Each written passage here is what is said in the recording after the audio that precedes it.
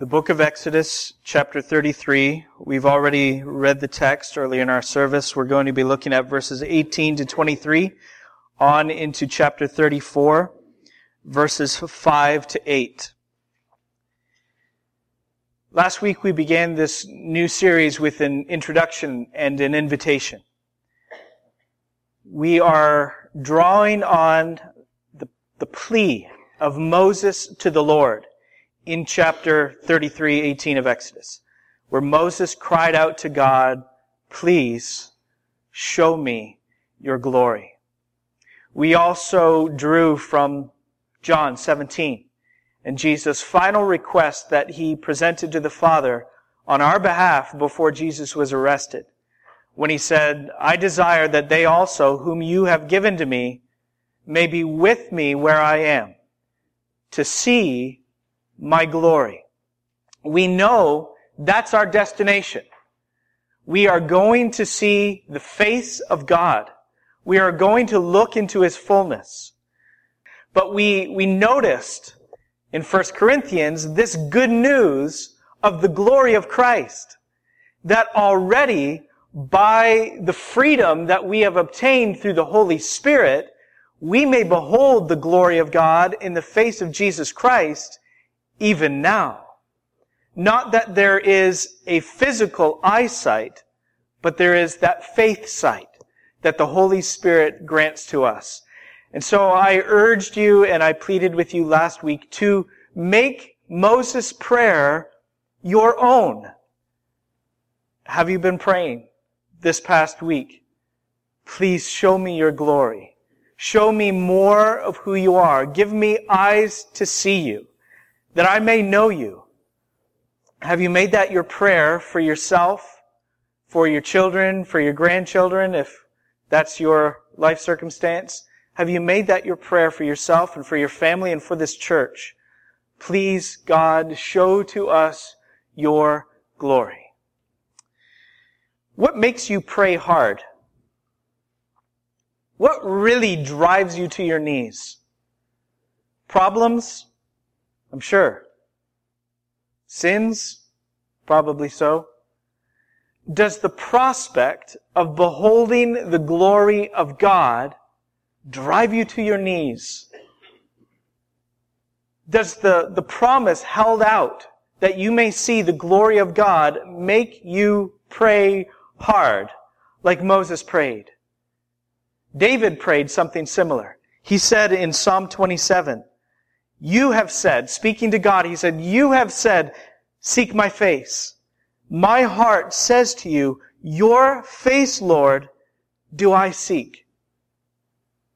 I think it's very clear in Scripture that these prayers are to be the model, the pattern that we ought to follow. Do you pray like this? I want you to examine your heart this morning. Do you hunger and thirst after God? Are you famished to be ravished with the beauty of the glory of Christ? Do you hunger and thirst for that? If you don't know this level of desire, why did you trust in God for salvation to begin with? If you have not known this in your life, if the glory of God in the face of Jesus is not on your radar, spiritually speaking, why did you trust in Jesus for salvation to begin with? Because isn't this what He has saved us for? Isn't this the gain of our salvation? What He saves us to? That we may see Him, that we may behold His face, see His glory in the face of His Son? What else is salvation for? Jesus, the righteous, suffered once for all for sins, the righteous for the unrighteous, that He might bring us to God. This is the good news, right? What Paul said, the gospel of the glory of Christ. That is the good news from God, is the glory of Christ. This is what we have been saved to. It's what Jesus promised in John 14. It's what He prayed for in John 17. That's why He died. That's why He bore in His own body our sins upon the tree, that we might be reconciled to God might know Him, might come to Him, and one day, as is promised in Revelation 22, may see His face. If that desire is not on your heart, do you truly belong to Him? Because again, that's what we've been saved for. Why would you be trusting in God if not for this? Moses cried out again, "Please show me your glory." And God's answer, the revelation of who He is, stands at the headwaters of the revelation of redemption. And what I mean is that everybody who follows after this, who is redeemed, who sits downstream in history, can look back upstream to this revelation and have certain expectations of God. Based on this revelation, in answer to Moses' prayer, we may have certain expectations of God. Not conditions that we expect Him to create for us, but the character that we can trust Him to prove over and over and over again. And like I said to you last week, the people of God took this revelation that God gave to Moses and they ran with it.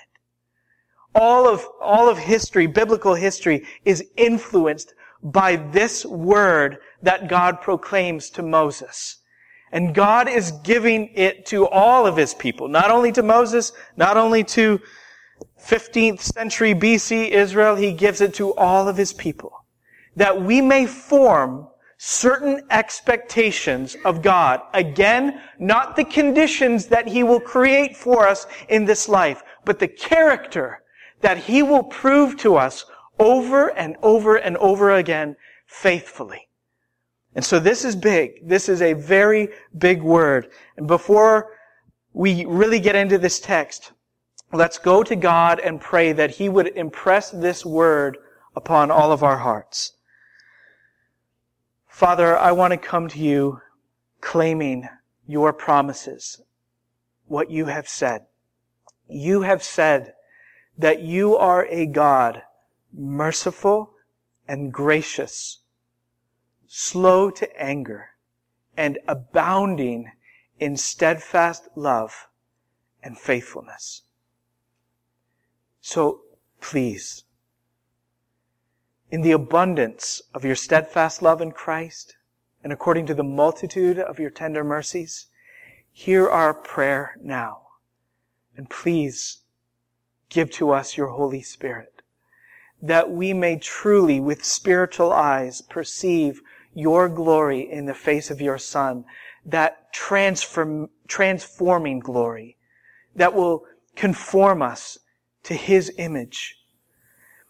You have said that if we who are sinners by nature are yet able to give good gifts to our children, how much more will our Father in heaven give the Holy Spirit to those who ask?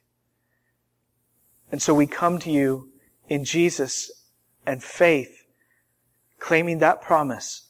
Please give to us Your Spirit. And You have said, You have promised that if You have already given to us Your Son, how will You not also with Him graciously give us all things that we need? So please, give to us Your Spirit and draw Your people close to You. Give us a taste of Your glory. Give us a vision of who You are, so that our hearts would exalt in You and You alone. Have the glory from us that You are worthy of. We ask in Jesus' name. Amen. Moses says, "Please show me Your glory." What is glory? Is it one of those abstract words? Can we really know what it means? Can we pin down a definition? Is it abstract, or is it something that we can be exact about? I'm going to do this little exercise here. I just want you to bear with me. I think this will help us to understand glory. If we look at how the Bible uses the word, and the Hebrew word is kabod, if we see how the Bible uses that in its literal sense, and then further how it uses it in a figurative sense, that will help us to apply it to the divine, to God, okay? So what is glory? Again, the word in Hebrew is kabod. The word literally means heavy. It means to have great weight. And so the word kabod is applied to Eli, the old high priest of Samuel's day, just before David. You remember him? The Bible says that he was very heavy. He was a very heavy, very old man. That's the reason he fell over in his chair, one reason anyway, and he ended up breaking his neck and dying, because he was very heavy. That's the word that's used.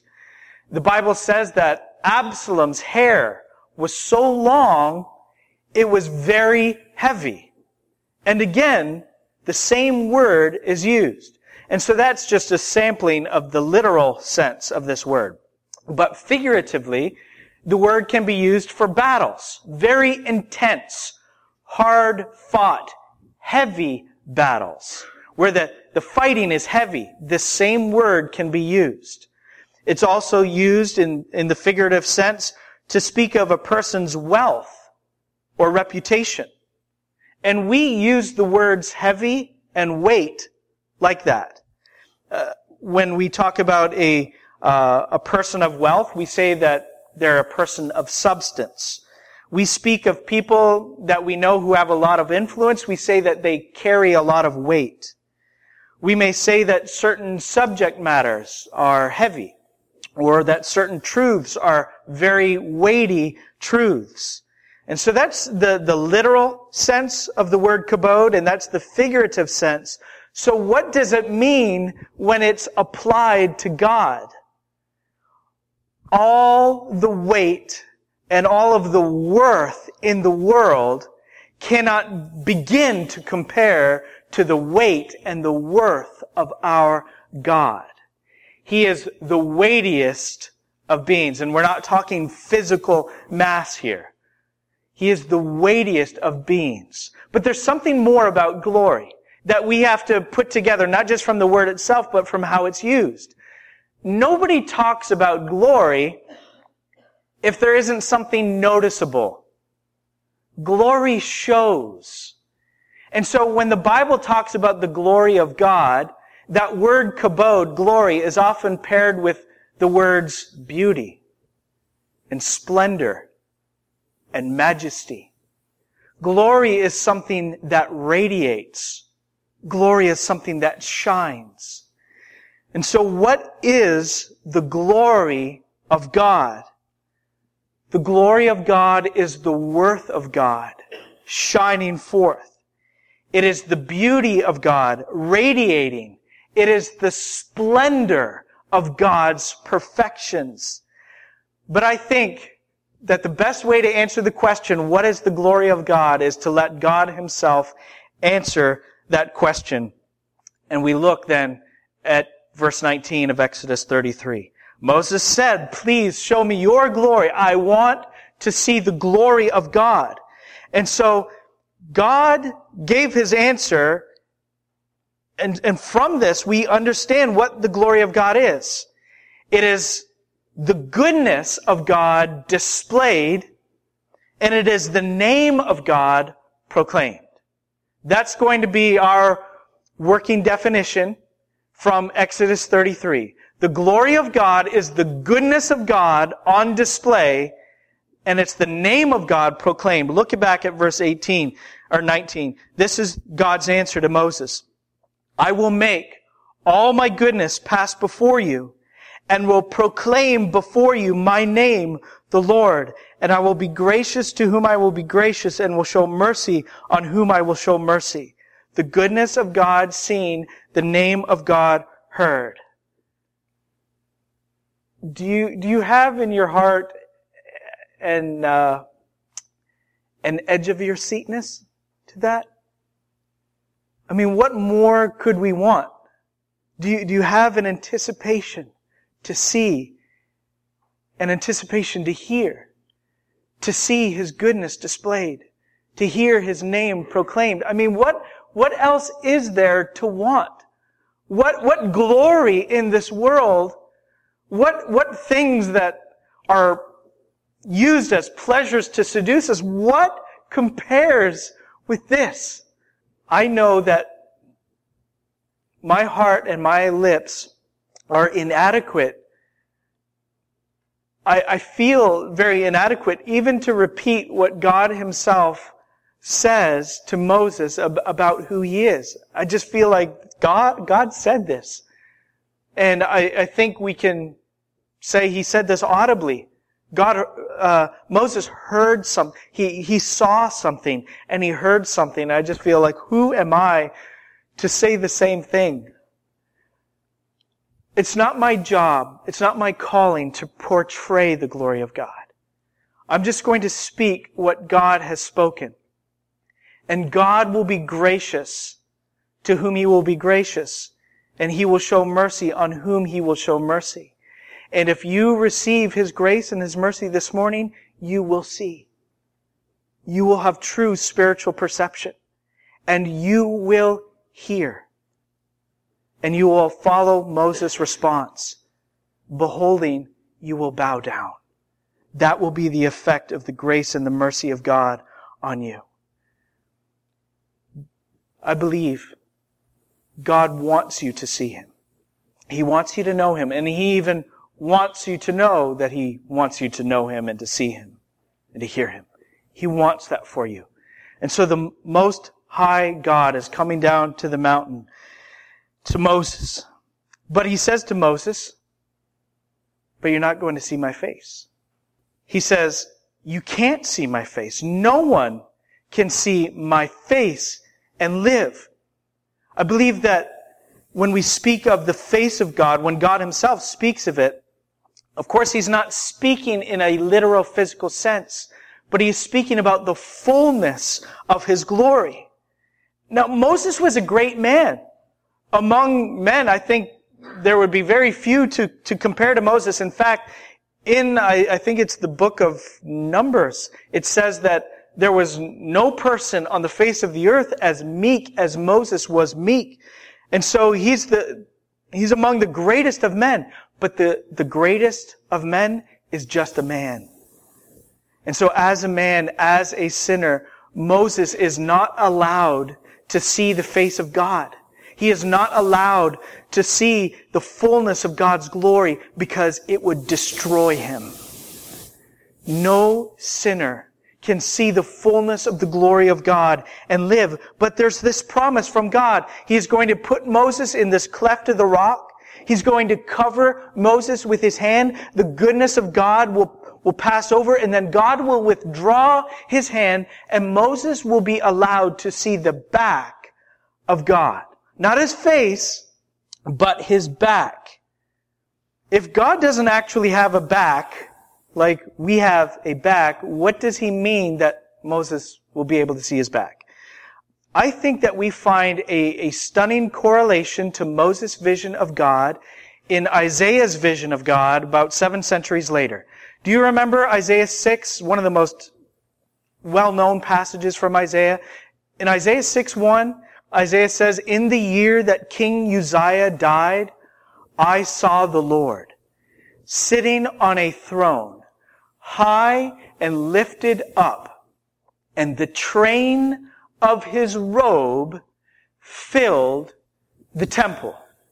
He talks about 2 seraphim that fly around, who have 6 wings. With 2 wings they cover their eyes, with 2 they fly, and with 2 they cover their feet, and they cry out, "Holy, holy, holy is the Lord of hosts. The whole earth is filled with His glory." The whole earth, the whole planet is filled with the glory of God. But Isaiah says what he sees is that the train of His robe fills the temple. what is the train of a robe? We don't usually talk like that anymore. But what's the train of a robe? That's the trailing edges of the robe of a king that the servants will come behind and pick up, right?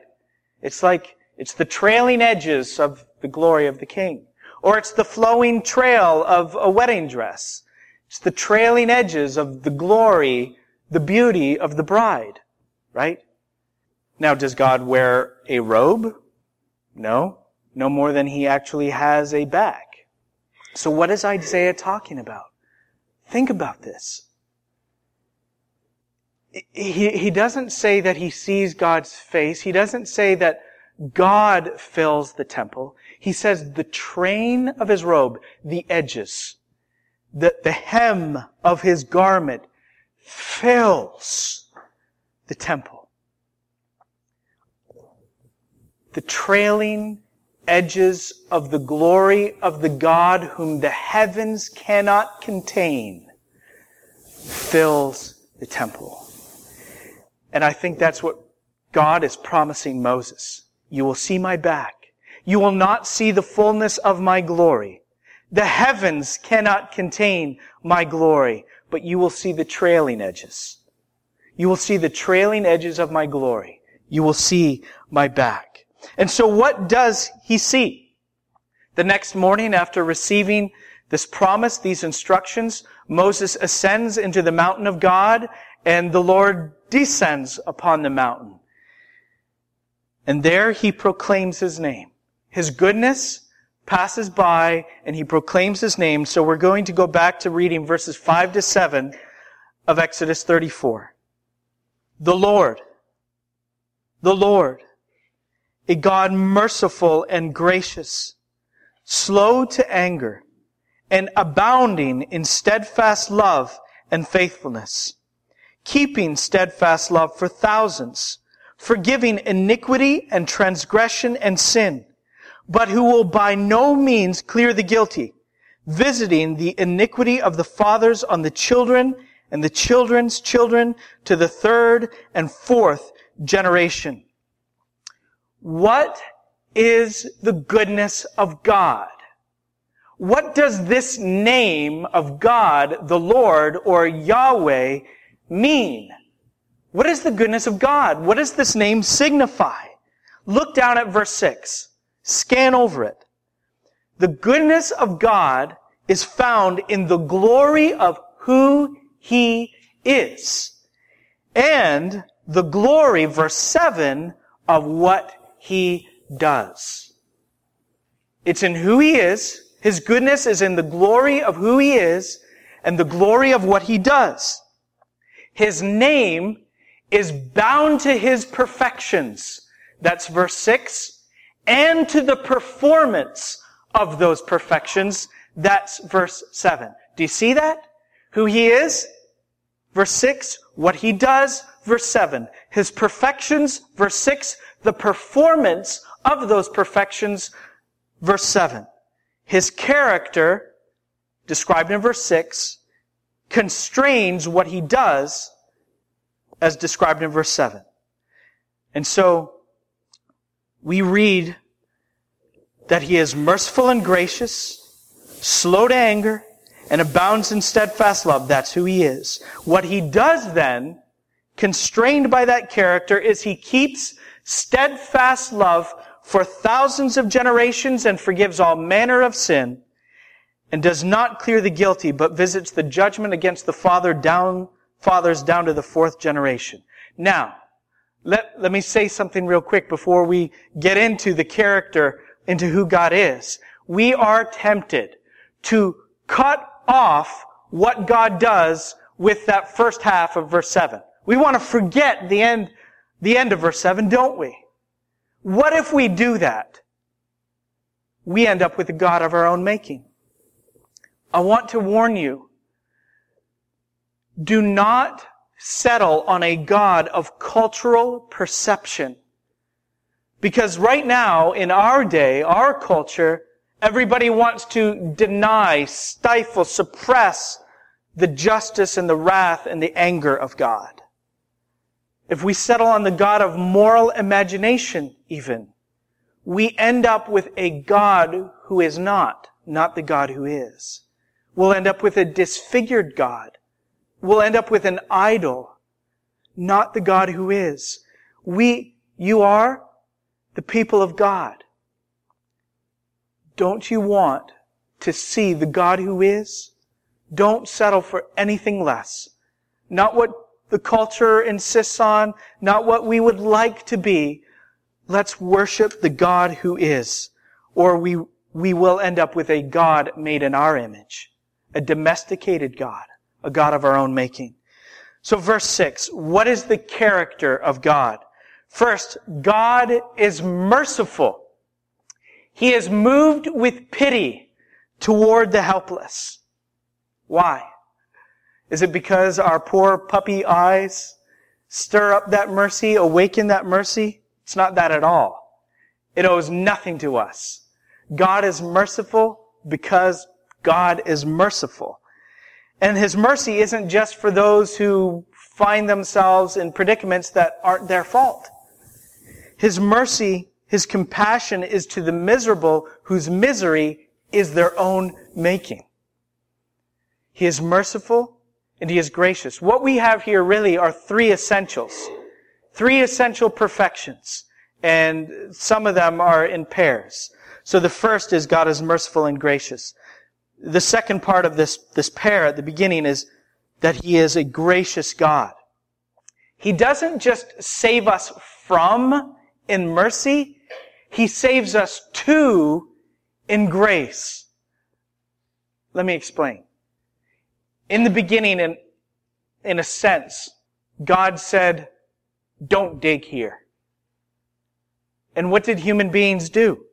The very first chance we got, we started to claw at that very place, to dig as deep and as furiously as we could, until we got so far down that we could see no light and no God, and we boasted of our freedom. But God, who is light, could see, and He was merciful to sinners. And through His Son, the Lord Jesus Christ, He lifted us out of the pit that we had dug for ourselves. But not only did He lift us out of the pit in His mercy, in His grace, He set us on the higher rock, the place higher than where we would even before we put shovel to dirt. Do you see that? He is merciful and gracious. He saves us from the pit, and He saves us to the higher place, namely to Himself. He saves us from what we do deserve, and He graces us with what we don't deserve. And He is not given to withholding. He is not the restraining kind of God when it comes to His grace. He lavishes you with His grace. So that in the book of Ephesians chapter 2, it says He will show to us the immeasurable riches of the kindness of His grace in Christ Jesus. The immeasurable riches of His grace. He saves us from in mercy, and He saves us to in grace. The other day, I was out by the mailbox in the parking lot here, and I saw this caterpillar crawling along the ground there, and these fire ants, kind of like, it's just a few of them, but they were darting in and out, like picking on this caterpillar, and it just made me mad. I hate fire ants. Everybody hates fire ants. And so I picked the caterpillar up. Mercy. Saving it from. And I put it on the trunk of the tree out there by the mailbox. Mercy was picking him up. Grace would have been setting him on his favorite leaf, which I didn't know what that was. But that's an analogy of God's grace. He saves us from. He saves us from our enemies, the enemies of sin, death, and hell, the world, the flesh, and the devil. And He saves us. He puts us in the highest place. He has seated us in the heavenly places with His Son. He gives us mercy and He gives us grace.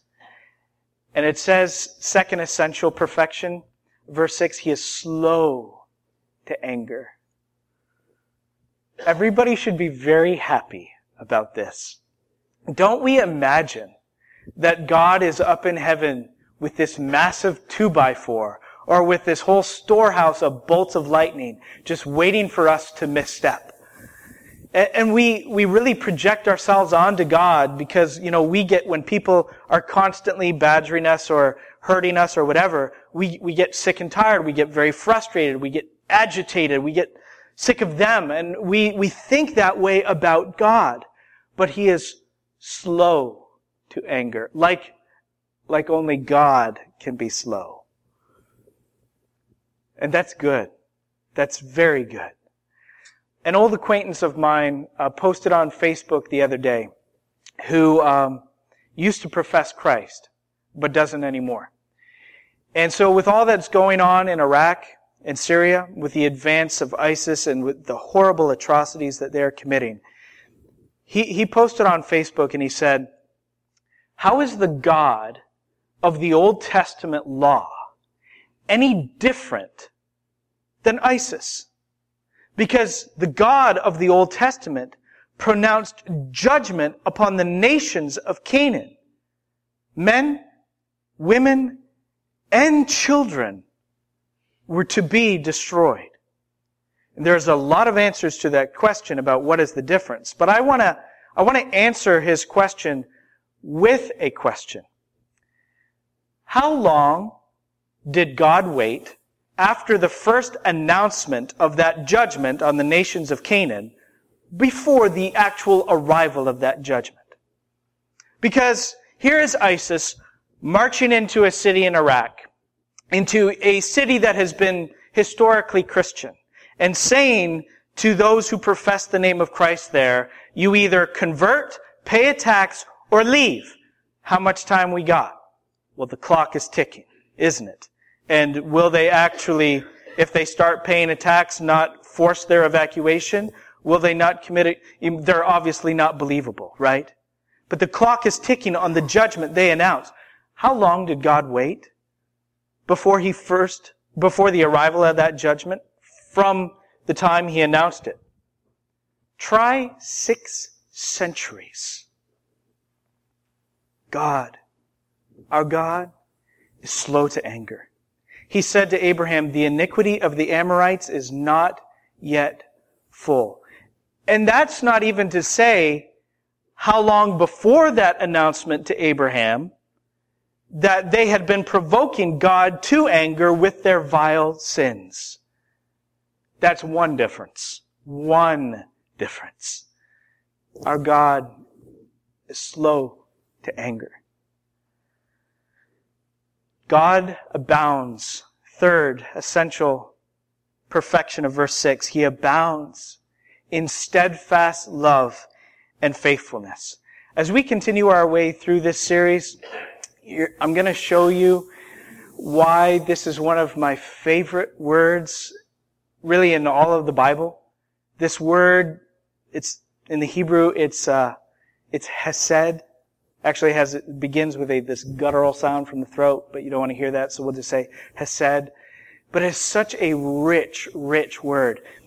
In a lot of translations, it's hard, they see, to pin down something exact, and so they translate it in a variety of ways. Particularly the old King James Version took this word hesed and translated it in this passage as goodness.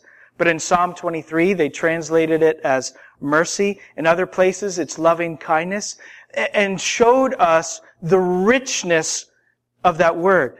I really appreciate the ESV translator's choice of steadfast love wherever this word is found. Because wherever you see steadfast love, then you know, even though you don't have any knowledge of Hebrew, that it's the same word. It's the word hesed. And they chose the word steadfast love because wherever you see this word, the constancy and the covenant nature of the love of God is very evident. So it's steadfast love. Even here you can see the constancy of it because it's paired with the word faithfulness. God will be faithful to who He is. God is going to be true to what He has said. God will be true to His people. Steadfast love and faithfulness. He is the covenant God. And so the goodness of God that He shows to Moses, He swears to all of His people. It says He abounds in this steadfast love and faithfulness. What do you have an abundance of? Maybe some have an abundance of possessions.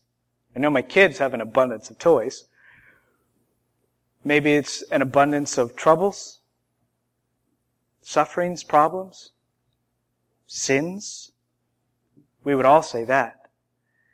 God has an abundance of steadfast love and faithfulness to His people. This is God's goodness. This is what His name, the Lord, signifies. So here are 3 essentials. There's 5 things, but some of them are in pairs. First, He is merciful and gracious. He saves us from the worst miseries that we make to the highest place, namely Himself. He is slow to anger. He waits on sinners to repent. He is long-suffering. He is patient. And He abounds in steadfast love and faithfulness. So His goodness is covenant committed. It is sworn and it is sealed. So those are God's 3 essential perfections that He shows to Moses. Now to the performance of those in verse 7.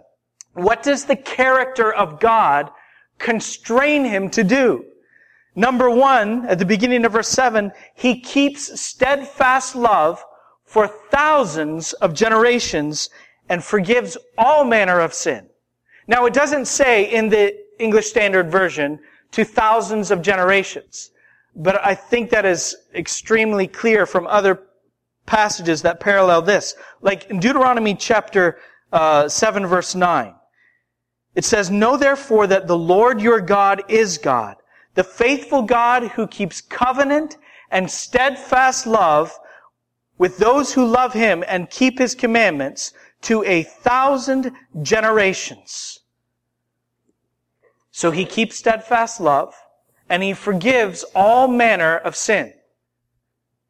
We have 3 kinds of sin listed here in verse 7. Iniquity. Iniquity is the twisted perversion of our hearts, that we are bent to our own way, naturally speaking, that we are crooked. Transgression is, to use the earlier analogy, when God says, "Don't dig here," the first thing we do is we grab a shovel. We start clawing at the earth and digging as deeply and as furiously as we can. Transgression is the willful breaking of God's commandment. And then sin is our missing the mark, the standard that He has set. It's our falling short of His glory.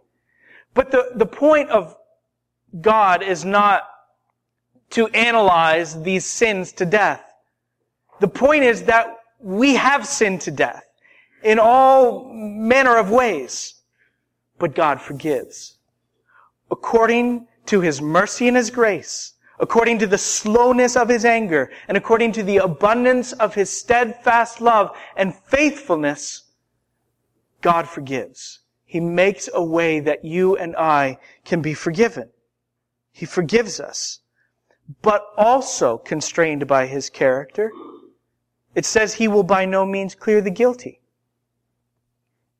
Sin will be punished. Guilt will be borne. Or God is not good. God is not God. If a judge let a murderer go, what kind of judge would that be? If He just said, "You're free to go, you don't have to pay for your crime," we would say that that judge isn't just, he's corrupt. So God promises sin will be punished and guilt will be borne. He says that the iniquity of the fathers will be visited upon the children and children's children to the 4th generation. But in another place, God says, "Fathers shall not be put to death because of their children, nor shall children be put to death because of their fathers." That's Deuteronomy 24:16. So do we have a contradiction between the two? I think that question is answered in another passage. Deuteronomy 5:9 says, "You shall not bow down to the false gods or serve them. For I, the Lord your God, am a jealous God, visiting the iniquity of the fathers on the children to the third and fourth generation of those who hate me." I think it's very clear what the Lord means. Those who continue in the sins of their fathers will have the iniquities of the fathers put upon them. They will be judged. Now, I want you to look at the contrast, because there are two contrasts we have to note here that are very clear. First of all, in steadfast love, God abounds. And to anger, He is slow. It's a contrast we have to take note of. That's for the encouragement of your heart. In steadfast love, He abounds. To anger, He is slow. That's good news. The second contrast is that God will keep steadfast love to 1,000 generations, and justice will be meted out to the fourth generation. Again, there's a deliberate contrast here. Where our sin abounds, as Paul put it at the end of Romans 5, where your sin abounds, grace abounds all the more. Sin will be punished, but sinners will be saved. There will be mercy and grace, and there will be wrath and anger. And somehow, we have to conclude, because the revelation to Moses is just driving us to it, sinners will be saved. Sin will be judged. Sinners will be saved. And so each of these perfections in verse 6 and the performance of them that's described in verse 7 are the revelation of God's goodness and the proclamation of His name. This is who our God is. This is how He defines Himself. This is who He is. This is the God that we are called to behold. This is who He is, and this is what He does, just as He is. As His perfections, so His performance. His character constrains Him. And it will all climax in the person and work of the Lord Jesus Christ. I'm just being able to hint at it today, because I'm wrapping this thing up now. But this is really what we're going to be exploring. How this can be and where the fulfillment is. It's in Jesus. It climaxes in the person and work of Christ. So what do you do with this? You must behold your God. Moses cries out, "Please show me your glory." And you must make this your prayer as well. This is what Jesus prayed to the Father for, that we may be with Him where He is, to see His glory. But the good news has entered into time and space now. The glory of God has manifested itself already in Jesus. We have already the good news of the glory of Christ. You may see it. Do you long to see it? Are you hungering and thirsting to see the glory of God in Jesus? So make it your prayer. Behold your God, and behold all He is. Don't settle for bits and pieces that you like. Don't settle for the traits that the culture wants to emphasize, or you end up with a domesticated, small g God made in your own image. We are God's people. We don't want a God made in our image. We want the true God, the living God, the Most High. We want to see His glory. So behold your God. Pray that God would give you eyes to see and ears to hear. And then read the Gospels. That's what you do with this. You want to see the glory of God? Read the Gospels. Read the first-hand eyewitness accounts of those who were with Jesus for 3 years. The Apostle John was one. He said, "We have seen His glory. The glory as of the only Son from the Father, full of grace and truth." Read the eyewitness accounts of Him. That's glory on the ground. Jesus. And read especially of that Thursday and that dark Friday, because it's in the cross of Jesus Christ that all of these perfections that God claims for himself meet. Mercy and grace and anger, steadfast love and faithfulness and justice for sin. It all meets at the cross. And that's why the Bible tells us in the New Testament over and over again that it's at the cross of Jesus that we see the glory of God in the history of our redemption climactically displayed. So read the Gospels and focus especially on that dark Friday and turn to the glorious Sunday when God the Father raised his Son from the dead in triumph over sin and death and hell. So really, that's one point. What do you do with this? Behold your God. And second, bow down.